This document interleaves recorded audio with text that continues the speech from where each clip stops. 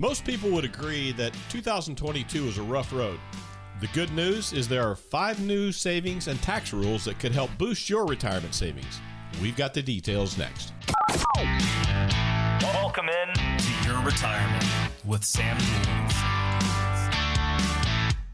Welcome to Your Retirement. I'm Chuck Caton, along with Sam Duell, Andy Schooler, Luke Bedobel of Duell Financial Strategies, where you get that retirement lifestyle review at no cost, no obligation. And, of course, the year saw record-breaking inflation, as we all know, combined with volatile markets that have many of us looking at our 401ks, I'm sure, and wondering what we could do about it. So it turns out the IRS and the passing of the Secure Act 2.0 has opened up at least 5 ways for us to perhaps recover some of these losses, and it might give you a chance to capitalize on the upswing of the market. And, of course, Sam, 2023 is, we hope a little bit better from a lot of different standpoints. Out with the old, in with something else. And, of course, what we have to educate people on with all these changes for savings and tax rules is that income brackets and withholdings have probably changed a little bit here. So let's explain. Yeah, the first thing I'd want to tell you before we jump into this here is we do and have a consolidated tax reference sheet that we put out every year, and that is available now for 2023. If you would like a copy of that, it's available to anyone. We need you to email us, and you can email info@duellstrategies.com, DUELL strategies.com. So info@duellstrategies.com. That's going to go to Rick. And just ask Rick if he would send you a PDF of the 2023 consolidated tax piece. So, but one of the things that you may already be benefiting from, if you noticed a bump in your net pay after January 1st, probably a good chance it's connected to a package of adjustments that were made to federal income tax brackets and standard deductions by the tax agency because those changed. So tax tables adjusted by the IRS, that establishes how much is withheld for federal taxes. When you talk about a tax bracket, that's what percentage is going to be withheld. How much are you going to owe? So when the brackets increase, meaning that there is more allowance for you having income within that particular bracket, well, then withholdings go down, which should result in you get a little bit of bump in your take-home pay. Yeah, that's very interesting and very appropriate. Everybody's looking for those breaks finally. And, of course, Andy, tax deductions are going up as well for both single filers and married filing jointly. That's absolutely true. I mean, at least we get to have an increase in that area. So standard deductions are going up, and though the effect may not be felt until you file for your 2023 taxes next year, taxpayers could get some relief. So married couples filing jointly will see their standard deduction go to $27,700, which is up $1,800 from 2022 year tax deduction. So the deduction for single filers is also going up from $900 to $13,850. So that's at least handy for what we're doing, since most people cannot itemize any longer. Yeah, that's true. The itemization is over, and I just wish there was even more tax simplification in that we have a flat tax, but I don't know if that's ever going to happen. But Luke, I guess higher contribution limits for retirement plans are in the offing as well, and that's good news for savers, especially when you're looking at your 401k or other savings vehicles through your employer. It is good news because that means we can sock more away. If you're feeling like you're behind, you can contribute more. So the caps for employees participating in company plans like 401ks, 403bs, most of the 457 plans, and even thrift savings for the government workers, they're up $2,000 over last year to $22,500. So now you can contribute $22,500, and you can also do a catch-up of an additional $7,500 if you're over the age of 50 into one of those buckets, meaning total you can put $30,000 away. And then in addition to that, you can also add and make contributions to your IRAs, Roth IRAs. That has increased to $6,500 a year if you are under the age of 50, and they will allow for an additional $1,000 catch-up if you are over the age of 50 to $7,500 for this 2023 tax year. All right, we're talking about 5 new savings and tax rules here with the fine folks at Dual Financial Strategies, Sam Duell, Andy Schooler, Luke Van Obel, that you can take advantage of for this year. And, of course, you can always take advantage of their no-cost, no-obligation sit-down at 866-203-7486. They want to help you to and through retirement because they are fiduciaries, and that means you come first in their book. Well, what do we mean by a seller's market here, Sam? I know from an equity standpoint, 2022 was a very rocky road. It was up and down and all around, I'd have to say. But what do you think about the early goings here in 23? Well, one of the changes that's being made has to do with your ability to sell appreciated assets and potentially not have as much of it taxed. Now, when we talk about something like that, keep in mind, we're talking about non-IRA accounts. IRAs, 457s, 403bs, 401ks, those are all called tax-deferred accounts. There is no tax loss advantage to those accounts. You can't write off a loss in an IRA or anything, and you also are not subject to individual taxation on it because all of those dollars are taxable. What we're talking about here is non-IRA accounts, and along with that comes something called a long-term or a short-term capital gain. So that is the amount of money that you have made or lost on that particular investment. So for 2023, the income thresholds for there to either be 0% long-term capital gains tax, 15 or 20% has been raised. So depending upon your taxable income, you've got a better chance of paying no tax on profitable assets you've held for more than a year. And also because many of you suffered losses in 2022, you may be able to offset some of those potential gains with losses you've incurred. They call that tax loss harvesting. If you have questions on that, you can certainly give us a call. We can talk about it when you come in for your retirement lifestyle review, or if you need to see what the new threshold limitations are. Again, if you want to shoot us an email at info@dualstrategies.com, make that to the attention of Rick, and just ask Rick, just tell him you were listening to the show on the weekend, and Sam said that we would send out a PDF of our 2023 tax consolidation sheet, and we'll be happy to get that in your hands so that you can see how that would affect you. Why are they being so benevolent here, the government, the IRS, the federal tax situation here? I just kind of, I don't know if that's a canary in a coal mine or whatever the appropriate figure of speech is. Well, a lot of it is due to the inflation, substantial and severe inflation that we face. So they've changed them for those. That's the biggest reason that we're seeing more increases in standard deductions, that we're seeing tax brackets expand, is simply because of the tremendous inflation that we've seen. And they're starting to put some rules in place now that will have them index these numbers for inflation. It's always been kind of an arbitrary process for them. So they're actually, what the IRS is doing is, maybe moving slightly into the 21st century. I mean, they're still mostly embedded in like the 19th and 20th century, but right. they're slowly moving that way. And someday they'll probably stop doing everything with the pencil and an eraser too. Okay. All right. Well, Andy, we have some good news for those turning 72 this year, because that used to be after 70 and a half. 72 was the age, the minimum age to start taking required minimum distributions. But since Secure Act 2.0 was passed several weeks ago, we've got a change. We do, in fact. So the age where RMDs became mandatory is now 73. So if you haven't started collecting your required minimum distributions, and you are due to do that because of your age being 73, now you'll start that this year. However, if you have already started your required minimum distributions last year, you are grandfathered in and you will have to continue to keep going with your RMDs. But if you have not reached the age of 73 or reaching the age this year of 73, then you are safe and will not have to take that required minimum distribution.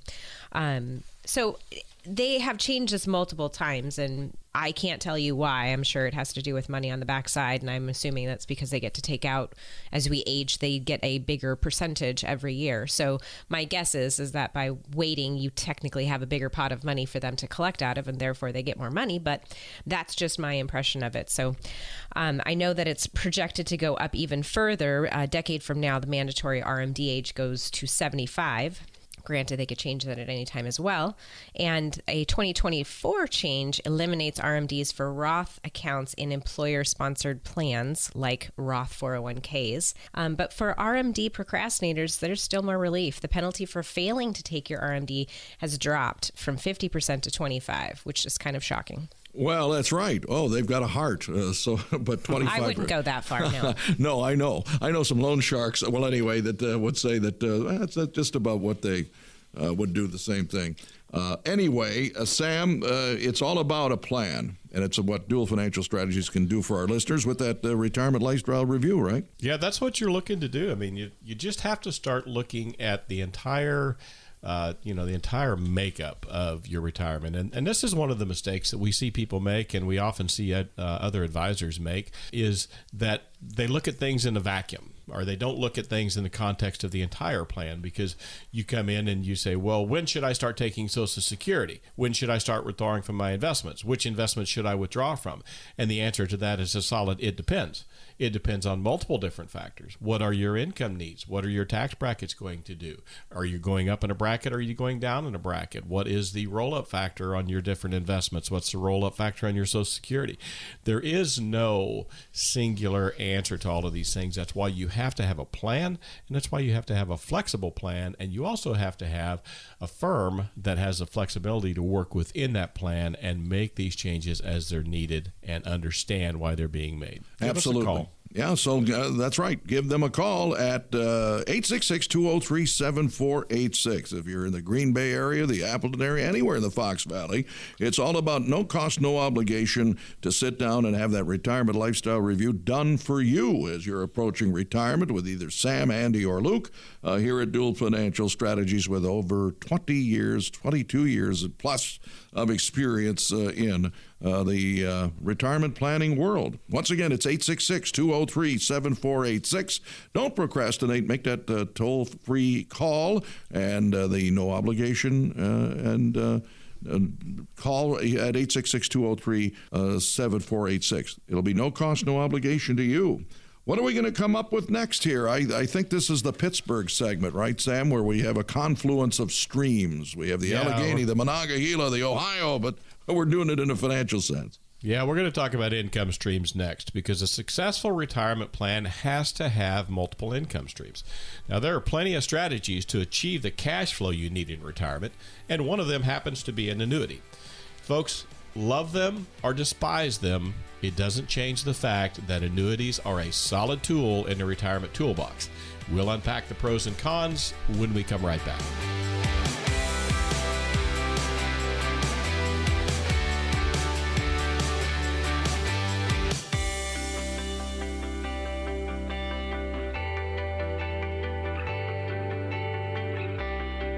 Once again, for Dual Financial Strategies, Chuck Caton here with your retirement. And we have in studio Andy Schooler, Sam Duell, and Luke Van Abel. And we're going to be talking about revenue streams. And a lot of people want a river with a waterfall when it comes to that at retirement time. And annuities can be a smart investment to help that for the right person under the right circumstances. But they're neither a financial cure-all, nor they are an investment that should be viewed as taboo either. So I guess, Sam, it begs the question, when we talk about annuities, it's a polarizing subject. But the first thing people should ask, is it right for me? Yeah, for sure. And that is the whole key to all of this. That's how we talk about that you have to have this looked at from multiple different directions. Annuities I've experienced over the last 2 decades, even just the word is probably the most polarizing word among both advisors and particularly among investors. And interestingly enough, among people on the internet that have absolutely no idea what they're talking about. But it seems to be one of those things that people either absolutely love them or they absolutely despise them. And there doesn't seem to be much middle ground. And that's the problem, folks. If you're dealing with an advisor or a friend or anyone in your world that takes that position, not just on annuities, I don't care what it is. If they take that position on anything to do with retirement, oh, I love this. Oh, I absolutely hate this. I'd never do that under the penalty of death. They're biased. And their judgment and their opinion is of absolutely zero value. Because you cannot take the position on any of these different instruments to that degree and to that amount of vitriol, because they're all just tools in a toolbox. So the first question is this tool right for you? It may not be. It may be something that you don't want to use. But if you are so short-minded, and if someone is so biased that they won't even consider using a tool, well, then you don't have a plan. You have a selective sales process. All right, we have some pros and cons here now, Andy, with regard to annuities. And one of the criticisms is, and I think for lay people who think it's a nasty word or a nasty entity or tool, is fees. So let's unpack what that means. What are the fees of the different types of annuities? Well, I think you actually, the latter part of your sentence was actually the most important part of that. The different types of annuities make a huge difference on what fees are there, how they are assessed. And that's something that we run into quite often. Just the other day, I met with some new prospective clients, and one of the conversations that we had was, what's concerning to them, what's fearful to them, and I don't want to lose any money, but I would like to make an average 5% rate of return, and this kind of went on, and the wife of this party came kind of out of nowhere and was just like, "But I hate annuities." And I said, "Have you owned an annuity?" "No, but my aunt did." "Well, do you know what kind of annuity she had?" "No, I don't know." I said, well, there's a lot of different types of annuities. And so without really knowing what type of annuity that your aunt had, it's very hard for me to extrapolate whether that was a variable annuity or if it was a fixed indexed annuity or if it was a fixed annuity, because I have a hard time believing that she lost almost all of her money in a fixed or a fixed indexed annuity when there's no way to do that. And she said, well, I don't know, but I don't like annuities. And so that makes the conversation very difficult because we come at everything from a very educational standpoint.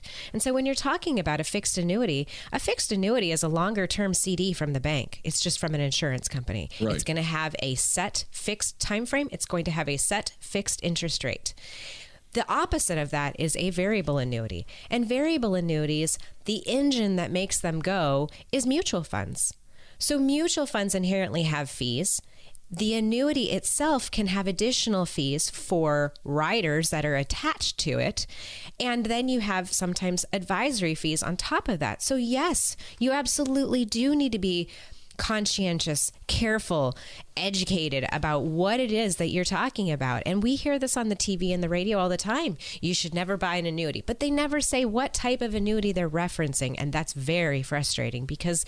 Well, and they say these things just as a blanket statement. Again, I've heard this on the radio before. I've heard what you guys consider to be just wonderful minds on the radio that talk to you about being out of debt and talk to you about consumer issues that will just blanket say, you should never do this, you should never do that. A, they're not financial advisors. They've never advised in their lifetime.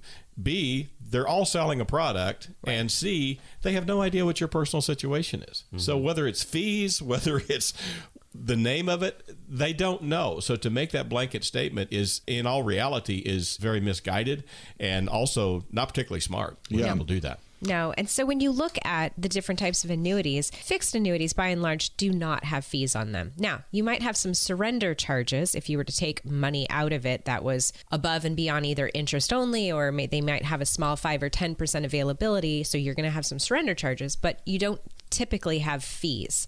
Now, on variable annuities, because they can add riders like income riders and lifetime withdrawal benefit, or death benefit riders, I've seen fees that are close to 5%. And that's before you make anything. So just understand what you're dealing with. Somewhere in the middle of that is what's called a fixed indexed annuity. And that's going to utilize some of the gains of market indexes without the downside losses of the market. That too, you can add riders to them that have a fee on them. So you have to understand that a variable annuity charges fees all the time, no matter what happens. Market goes up, market goes down. Fixed index annuities might have a fee if you have a rider. Fixed annuities generally don't have any fees at all. So it's very important that you understand what type of annuity you're actually dealing with. All right, Luke, let's talk about the tax ramifications of annuities. Yeah, so on one hand, there are some pros to annuities when we're specifically talking about non-IRAs. So those non-IRA accounts, if you have your money in an annuity, doesn't matter if it's fixed, doesn't matter if it's fixed index, doesn't matter if it's variable, as Andy was just talking about. There is no taxes on the growth or the interest as it's appreciating in value. You do not pay any taxes in those accounts, whereas if it were in the bank or in another instrument in the market, of course, as it grows, as it pays dividends, you would pay taxes. But one of the concerns and one of the things that needs to be planned for with annuities then is the income being taxable, because sometimes if there's one of those enhancements for, let's call it a guaranteed income benefit, once that non-IRA annuity has the income benefit turned on and it's starting to pull out of there, well, then there could be and will be some taxes on those gains. So you want to keep that in mind. But the vast majority of money that most retirees have is in retirement accounts, IRAs, 401ks, 457s, as we've mentioned before. And the tax ramifications in the annuity or in the market, or it doesn't matter what asset class we're using, as long as it's remaining in one of those buckets, then the tax implications are the exact same. So the annuity doesn't really do anything different from a tax perspective unless we have this money sitting outside of an IRA. All right, let's talk about another concern here, Sam, with annuities for some people, and that is the lack of liquidity. Yeah, the ability to be able to get to your money is called liquidity. At what depth and what speed can you do that? And one criticism of annuities is that they aren't very liquid, and that is absolutely true. But they're designed that way. They're designed to be long-term retirement vehicles for retirement income. They're not designed to just pillage and jump in and pull half of it out to go buy an RV. That's not what they're designed for. This goes back to, is it right for you? Does it have sufficient liquidity for you? If anyone is talking to you about annuities, you should be having a talk about liquidity, and you should be looking again at your entire savings portfolio as a whole to say, is there sufficient liquidity? But I see people get hung up on this, where they'll say, well, I'd like to have 50% of the money protected, and they've got $1 million. And we say, well, then we can do fixed annuities. We can do fixed indexed annuities. That'll provide you some protection. We'll give you some benefits for upside potential. Well, yeah, but I don't want to be locked into that. But wait a minute, you've got $500,000 liquid and at your disposal at the snap of your fingers in a managed portfolio. You've got another $500,000 that the liquidity could be restricted to where on that amount you could only take out $50,000 a year. You have to ask yourself, when was the last time that you wrote a check for $550,000 and had to have it cashed like right now? So sometimes this thing about liquidity also becomes this self-fulfilling prophecy of a myth inside of your mind that you think you need all of this liquidity, and you've never really given any real thought to what does liquidity mean and how much do I really need to have access to. Yeah, and Andy, another criticism very quickly are lengthy and complex contracts with annuities. Oh, yeah, for sure. It is true. I mean, some of the critics gleefully point out that annuity contracts are decent-sized documents, but while that might be frustrating when you have to read through page after page of legal language before signing, it's still not a bad thing.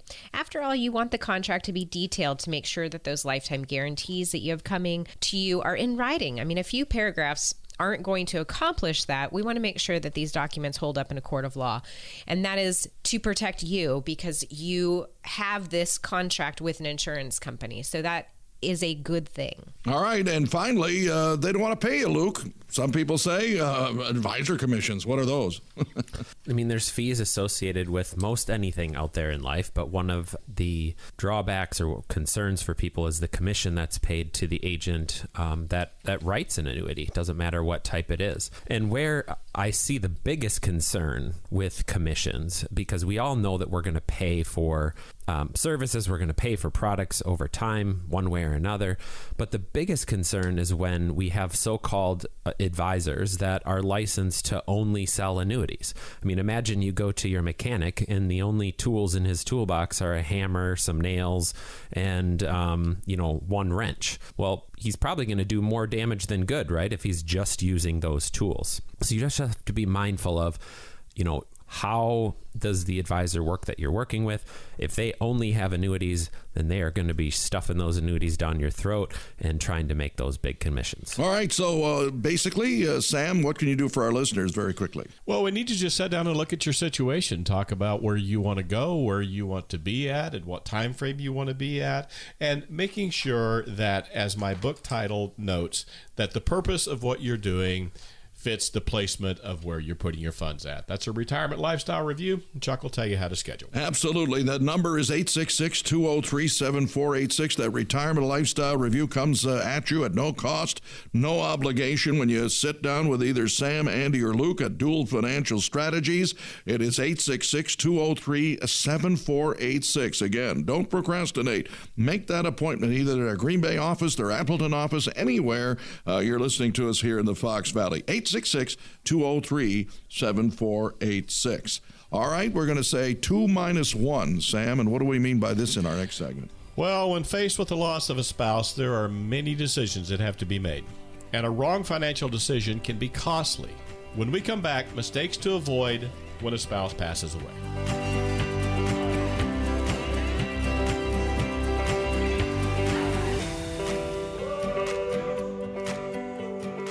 This is your retirement. Chuck Caton here, along with Sam Duell, Andy Schooler, Luke Van Obel of Dual Financial Strategies, and they've got over a score of years of experience in the realm of retirement planning, and they offer you a no-cost, no-obligation retirement lifestyle review when you call 866-203-7486. And most experts agree that when you make financial decisions after a loss of a spouse, it's really not the best idea. So you must let your emotions settle down, calm down, and then meet with your advisor, and then you can avoid those costly mistakes. And that is a key, because we all know, Sam, that we're here today, gone tomorrow, and to take care to avoid these mistakes after the death of a spouse, we've got some suggestions.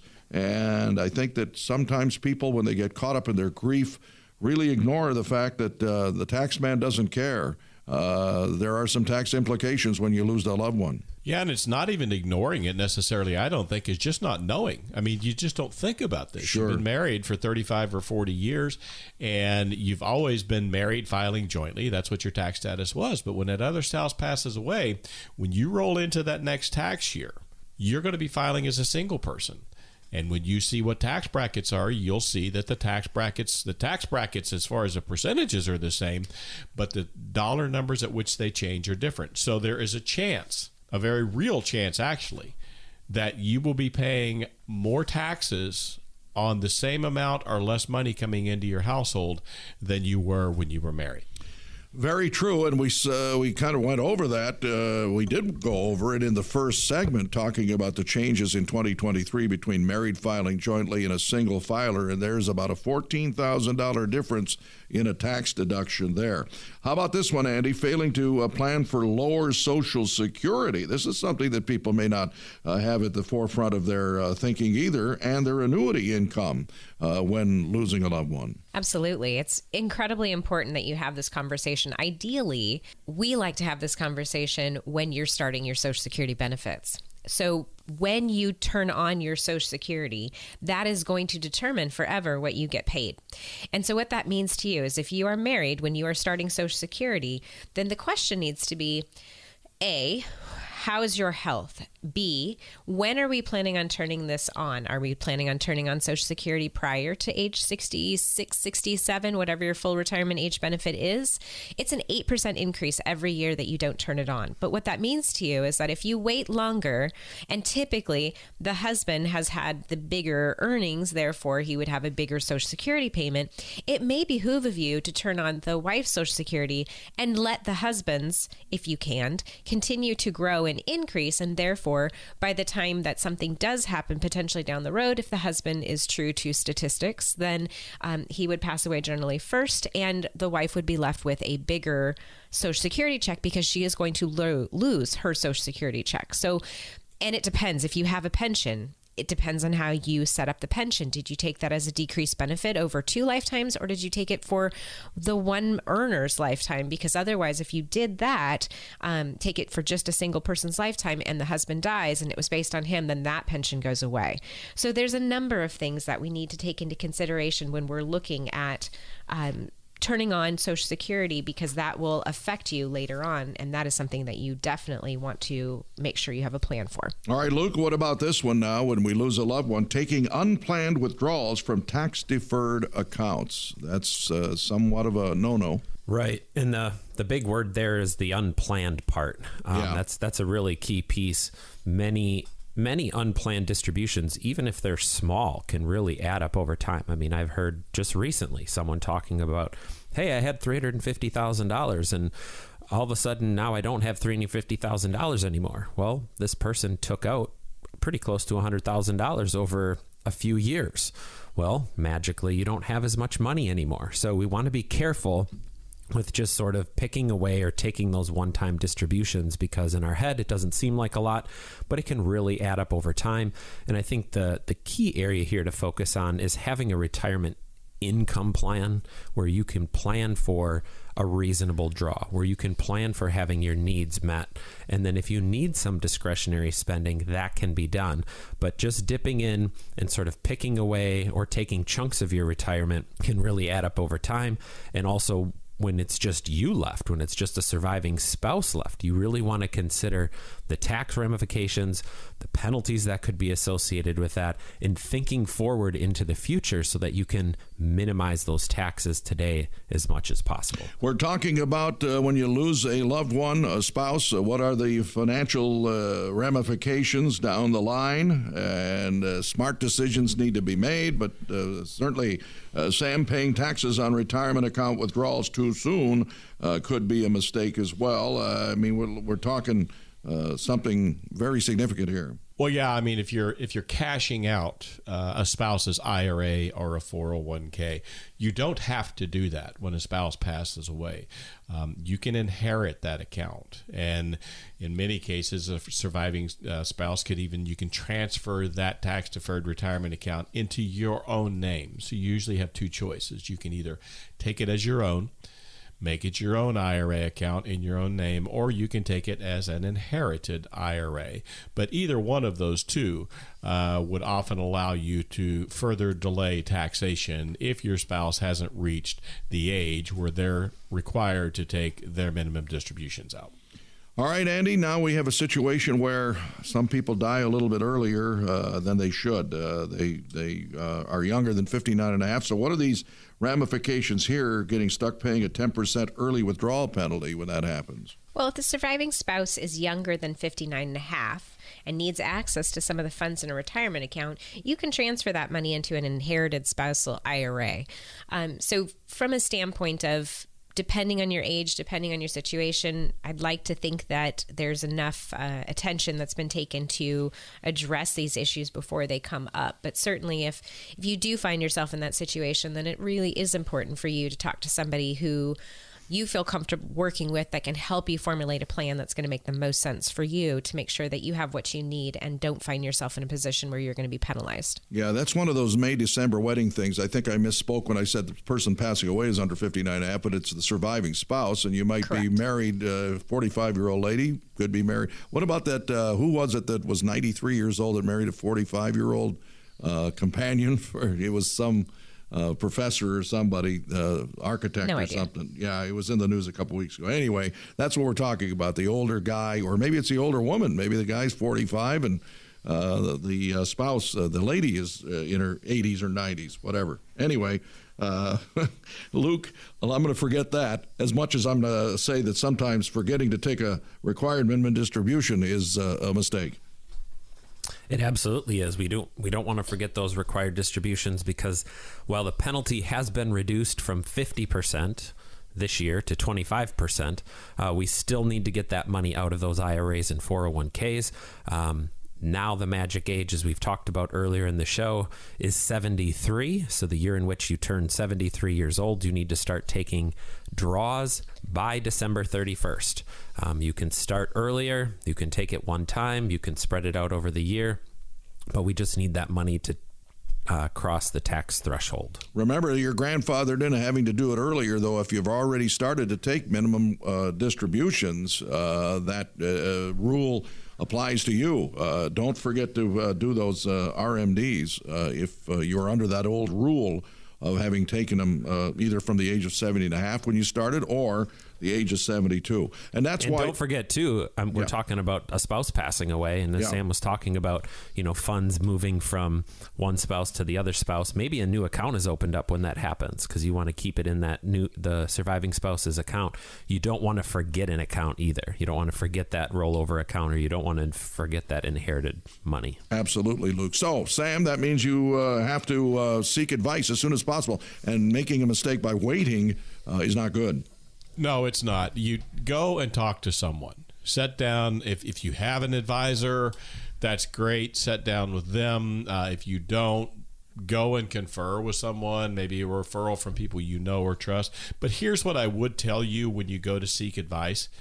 We understand it's not easy. It's very emotional. I can't tell you, unfortunately, after being in business for over 2 decades, we have dealt with this situation many, many, many times, and it's never easy. But the one thing I would tell you, do not allow the person giving you the advice to sell you something. Do not allow them to talk you into making big changes. Oh, now we can doing something different. I've seen this over and over where you've come to me, you were new, you'd listened to our radio show, you were scared, and you said, well, yeah, the person that I've been dealing with, they wanted me to liquidate all of this and go into something else. Folks, this is not the time to be making major financial decisions. Do changes need to be made? I don't know. Maybe something else would be in your best interest. However, when you are in the depths of grief, that is not the time to make those decisions. This is a time for patience. This is a time for the advisor to walk you through the process and understand that whatever you and your spouse were doing together, there is no hard set rule, and certainly no, the world's going to come spinning off of its axis deadline to get these things done. You need to take care of you first. Absolutely, and that's what you can do for people, right, in short order. That's what we do. I mean, that's what we do every day. And because we focus so intently and we are so laser focused on retirement issues, that tends to be people that are a little older. And unfortunately, the thing that comes along with that is that people tend to pass away. None of us gets out of this thing called life alive. We understand that. We're empathetic to that. We have handled it many, many, many times, and we are uniquely qualified to get you to and through that period of grief and make sure that you're headed in the right direction with the right advice and the things that are right for you for the rest of your life. All right, so it's very simple, ladies and gentlemen. Just pick the phone up at no cost, no obligation, and give Sam, Andy, or Luke a ring at Dual Financial Strategies at 866-203-7486. That's 866-203-7486 to get that retirement lifestyle review. They'll sit down, review your situation, and even give you that second opinion. If you've been going to a financial advisor that you have a little question about, and somebody that you think is giving you, bogus or questionable advice, let's put it that way, give Sam, Andy, or Luke a ring at 866-203-7486. No cost, no obligation, and that's where the word fiduciary comes in. It's your best interest that they have in mind for you. Question and answer time coming up next, huh, Sam? Yeah, absolutely. I mean, you just keep asking us the questions, and we love it, and we've got answers for you. All that coming up when we return.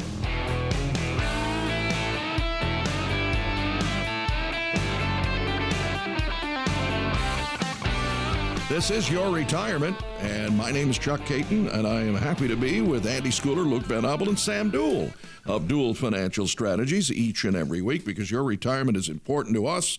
866-203-7486, that phone number that we told you before the break to get a retirement lifestyle review. And now it's time for the trio of financial experts here, advisors extraordinaire about your retirement, to answer some questions. So, Sam, you're ready to go, aren't you? Yeah, ready to roll. All right, let's go to Michael in Menasha. with a coworker recently using the phrase mega backdoor Roth IRA. Now, I haven't heard of this myself, so I'm going to be interested in Sam's answer here. That phrase mega backdoor Roth IRA, and I pretended to understand what it was, but in reality, I was completely confused, as I've heard you talk about the Roth conversions on the show, but a mega backdoor Roth IRA, is that even a real thing? Probably not, Michael. It's somebody's cute marketing phrase for something that already exists. Is basically, we see this all of the time, where somebody acts like, "Oh, this is something new and unique, and nobody else is doing this." Well, there is no such thing as new and unique. Taxes are what taxes are. Roth IRAs are what Roth IRAs are. There's nothing been invented new under the sun. So this is somebody's cutesy way of trying to probably present a product. Now, there are two typical areas where we will hear the phrase backdoor Roth used. And what does backdoor Roth mean? Well, usually it infers that you make too much money to contribute to a traditional Roth IRA, because there are thresholds. We hit a certain income limitation where you can no longer make a contribution to a Roth IRA. So how do you still do a Roth IRA? Well, there's one of two ways. You either do what's called a backdoor Roth IRA, where you just contribute to an IRA account, and then you turn around and you immediately do a conversion and turn it into a Roth. But this makes little sense to me mathematically or from a planning perspective, because if you can't contribute to a Roth IRA, it means you're in a higher tax bracket. So why in the world would you do a $7,000 contribution into a regular IRA and immediately turn around and reduce the value of it by maybe $2,100 because you're paying 30% in state and federal taxes to convert it to a Roth? That doesn't make any sense mathematically at all. It might be real good for the person that's selling you the instrument for the Roth conversion, but it's probably not helping you in a dollars and cents perspective. The second way that people will talk about a Roth backdoor is by using life insurance, using cash accumulation, cash value life insurance.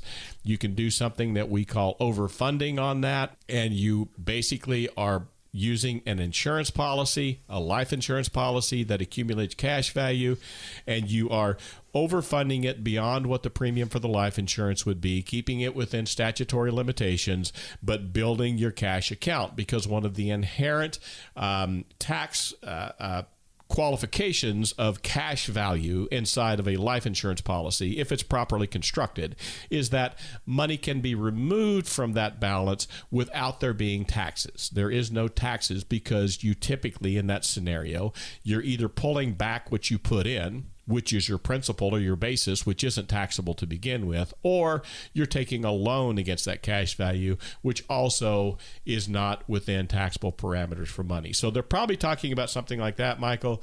These things they're appropriate for some. They're absolutely not appropriate for others. It's something you need to take a close look at personally to see if it makes sense for you. All right, let's go to Andy in De Pere, and Andy's going to answer Andy's question. One ends in an I, one ends in a Y. Oh, I'm 50 years old, make $65,000 a year. My company does not offer a 401k plan, but I recently opened a Roth IRA with a contribution of 10% of my paycheck.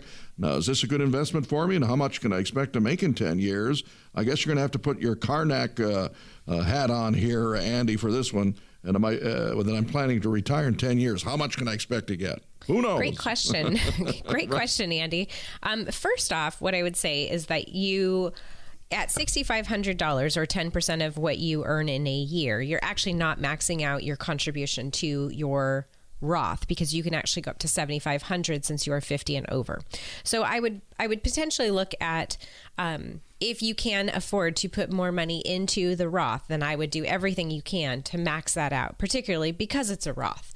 So that being said, I don't know what you're actually vested in, so I'm not sure what you could reasonably make in 10 years based on where that account is or is not. So are we talking you open it at the bank and you're looking at bank CD rates in essence to grow your money? Are you looking at the market to grow your assets? So I'm not sure where your money actually is, and I certainly do not have a crystal ball. But if you have a limited amount of risk within that account, then I would hope that you would have some reasonable growth on that, and hopefully we won't have markets like we've had in the last year. So sorry to be vague on that, but I would definitely, if you can increase it up to 7,500, I would start there and look for something that has a reasonably low volatility account, at least for the first couple of years here, and hopefully we can get through to a better market.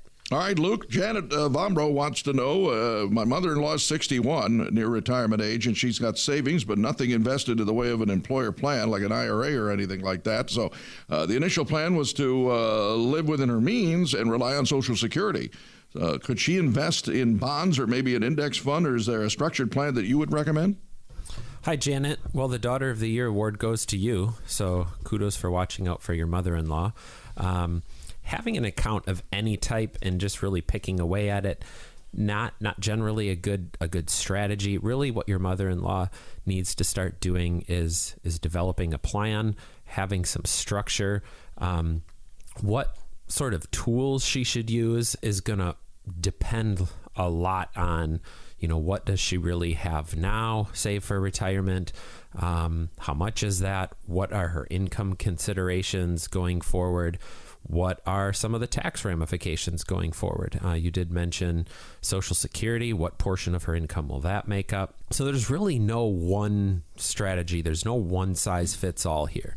Some things that you can help her work on would be first determining what her risk appetite is. I mean, if she's has most of her money in savings, presumably she's been pretty conservative. So, going to our website or going to another tool like Riskalyze, where you can determine what your risk number is a great place to start. Again, that can be done on dualstrategies.com under What's Your Risk Number. The next piece that she's going to want to start looking into are what are her income needs? What has she been spending up to this point? Will anything major go away, or is she going to kind of look to replace the income that she's been making with work? And then are there any other goals she has for retirement? And then, of course, taxes play a part in that. And I'd encourage you too, Janet, as you go through this process, and of course I'm being vague just because there's so much that we don't know, but as you look for an advisor, a fiduciary, someone who's going to work in your best interest for your mother-in-law that focuses on retirement, come in with her. Set up a meeting, call us, call somebody else, and come in with her if she kind of needs help with this, to have another set of eyes on the scenario to make sure she's making the right decisions going forward. All right, Randy in Green Bay, Sam wants to know what's a good rule of thumb to use when it comes to budgeting for long-term care insurance. Well, Randy, it's, basically we usually look at that and say, what's the minimum amount we would want to carry in something like that in order to avoid having our retirement savings devastated. So my rule of thumb usually is just working off of the averages. So in our area, a long-term care facility for, good care, you're probably $90,000 a year at this point in time. Call it 100 just to be just to be safe. So if it's going to cost me $100,000 a year for coverage, and the average stay is somewhere around 2.5 years, well, that's $250,000 to $300,000 is probably what I'm going to want to have in order to be able to cover myself. So then you just look at your own personal financial situation and you say, all right, could I spend $300,000 from my retirement savings and not have it materially impact a lifestyle or impact a legacy or something like that? And if you can't, well, then you could look at it and say, all right, I probably need to have someone else assuming some of this risk. I probably need some sort of a policy. Now, from listening to the show that we are not typically big advocates of traditional long-term care insurance because we feel like those are policies that are use it or lose it. If you don't get sick and you don't go into an institution somewhere, you've spent tens of thousands of dollars on premiums over the years only to have it never, ever be utilized. Not that it's a bad thing that you're not utilizing it. However, in that scenario, we would be more inclined to talk to you about hybrid insurance policies.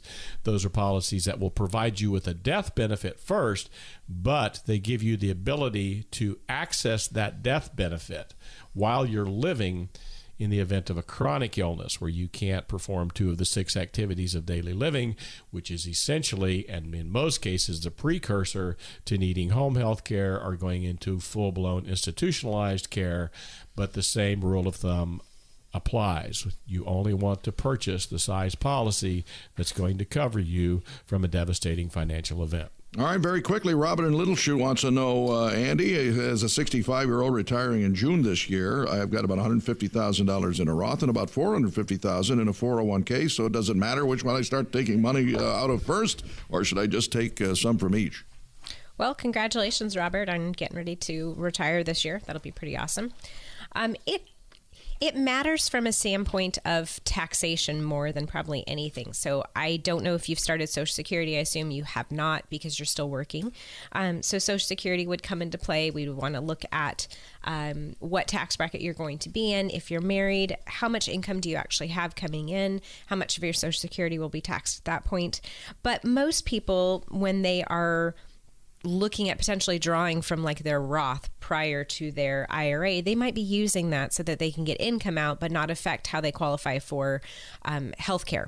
So you're not in that situation because you are Medicare age. So you would be able to turn on Medicare, and your income that you have coming in isn't necessarily going to affect how you qualify for that or if you can qualify for subsidies. So that is something that, we've had to plan for with other people, but you're in a little bit different situation. So does it matter which one you start taking from? There might be some benefits to starting to draw down that IRA since we don't know what taxes will be in the future. So I think it's a much bigger tax question than it is just which bucket do I take it from. Come in, sit down, we can take a look at that and help you plan for what might be the best case looking at your entire picture. All right, planning, that's what it's all about with Dual Financial Strategies. 866-203-7486 is the number to get a no-cost, no-obligation retirement lifestyle review. 866-203-7486. And remember that Sam, Andy, and Luke are at your service. And Sam, I know you've got some final thoughts as we wrap up the show. It all starts with a plan, and that plan all starts with a phone call. So give us a call, let's sit down and talk, and then join us again here next week, same time, same place.